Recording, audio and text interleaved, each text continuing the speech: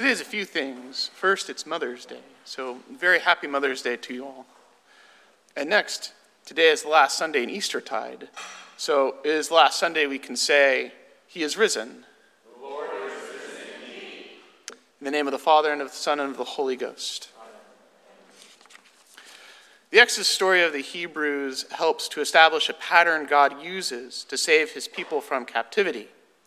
When we look to that pattern, we discover the main beats of the Exodus story share certain beats with the account of the resurrection. The Exodus story was God's most dramatic act of salvation up until Jesus' sacrifice on the cross and resurrection on Easter. God saved his people from captivity and made a covenant with them. For this reason, it is the defining event in their history. Israel are the people that God freed from Egypt through the Passover, through the parting of the Red Sea, and by destroying the armies of Egypt. God then led Israel to Mount Sinai to give them the laws and the commandments before leading them through the wilderness to the promised land. Now, God could have freed Israel, and he could have skipped Mount Sinai and skipped the wilderness, leading his people straight to the promised land directly. It's only about a 350-mile walk, which could have been done in about a month. But God chose to take his time. He chose to give them the law.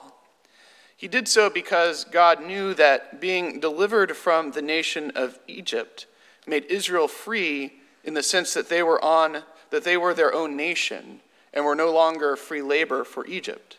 However, the Exodus did not make them free from the human condition of being captive to sin and destined for death.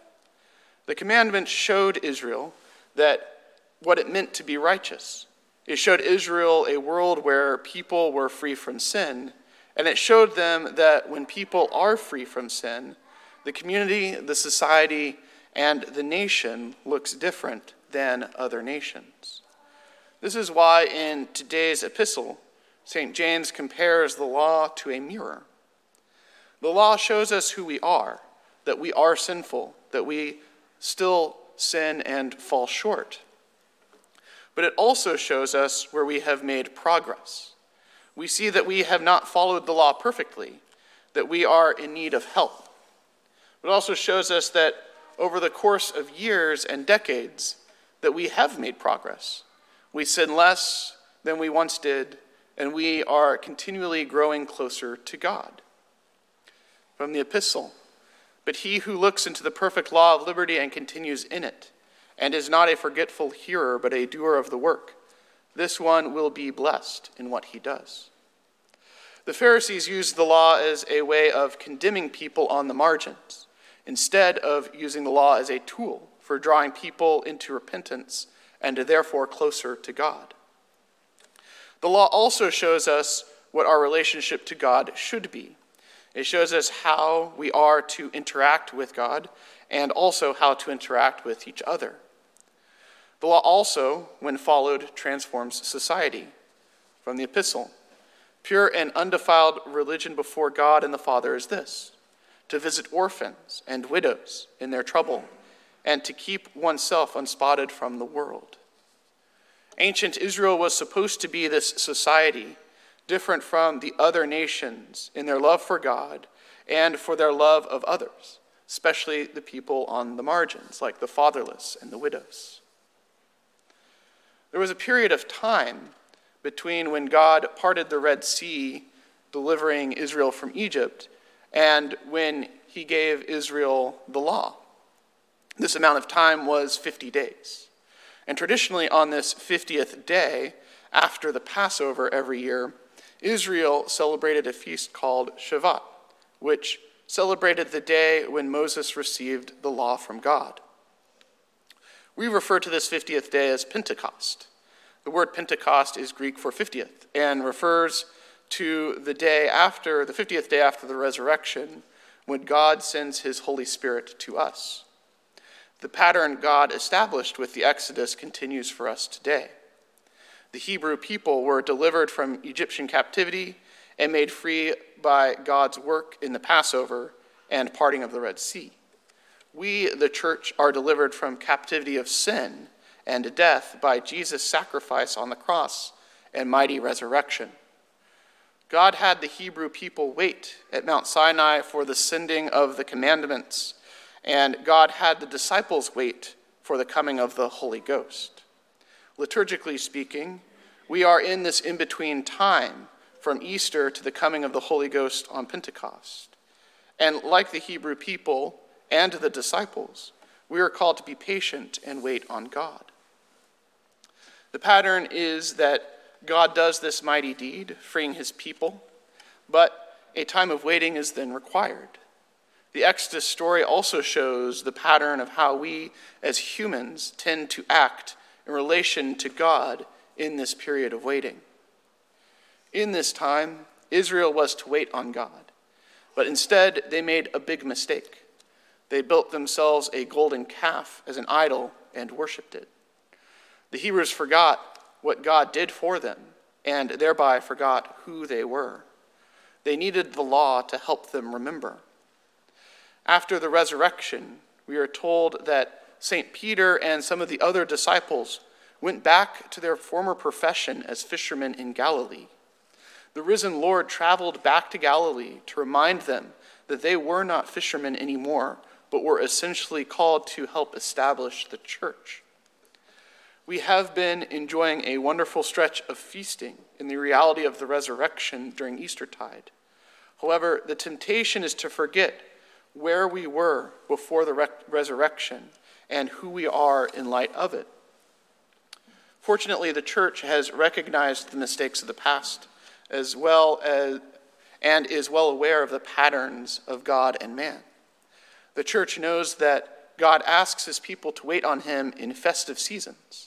The church knows that God will ask his people to follow the commandments in the good times and in the bad times. And the church knows that we are forgetful, and after a sufficient amount of time, we forget the mighty deeds God has done for us. The more time we put between now and Easter, the easier it will be for us to say yes to the things we ought not to do and say no to the things we ought to do. So the church has given us these readings on this particular Sunday to direct us so that we do not forget who we are in light of the resurrection. From the gospel, quote, "Whatever you ask the Father in my name, he will give you."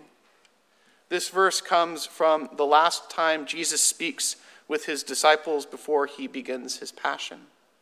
Jesus knows that the disciples will be called to wait on him. And Jesus also knows that the disciples will likely be tempted to abandon him.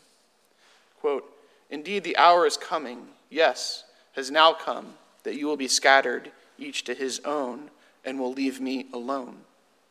God wants us to ask him for the things that will allow us to follow the commandments. He wants us to rely on him even after we have been delivered from captivity. This is because not relying on God means we look elsewhere for our needs to be fulfilled, which leads us right back to captivity. The closer we get to God, the freer we are.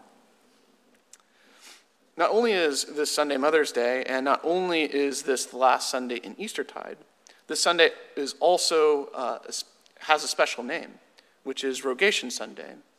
Rogation comes from the Latin word for to ask. And God wants us to ask him for the virtues we need to follow the commands. The Hebrews, once they received the law, had a long period of time wandering in the desert before they entered the promised land. During this time, they had to rely on God for their survival.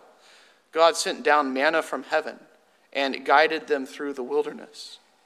God could have delivered Israel to the promised land within a month, but he did not.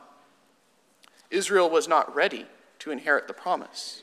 They needed to grow and learn to be dependent on God for all their needs in the good times and in the bad.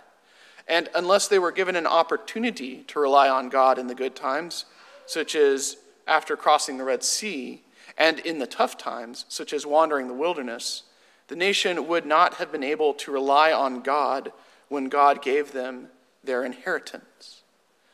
God delivered us from captivity in the resurrection, and then gave the church the law at Pentecost by sending his Holy Spirit.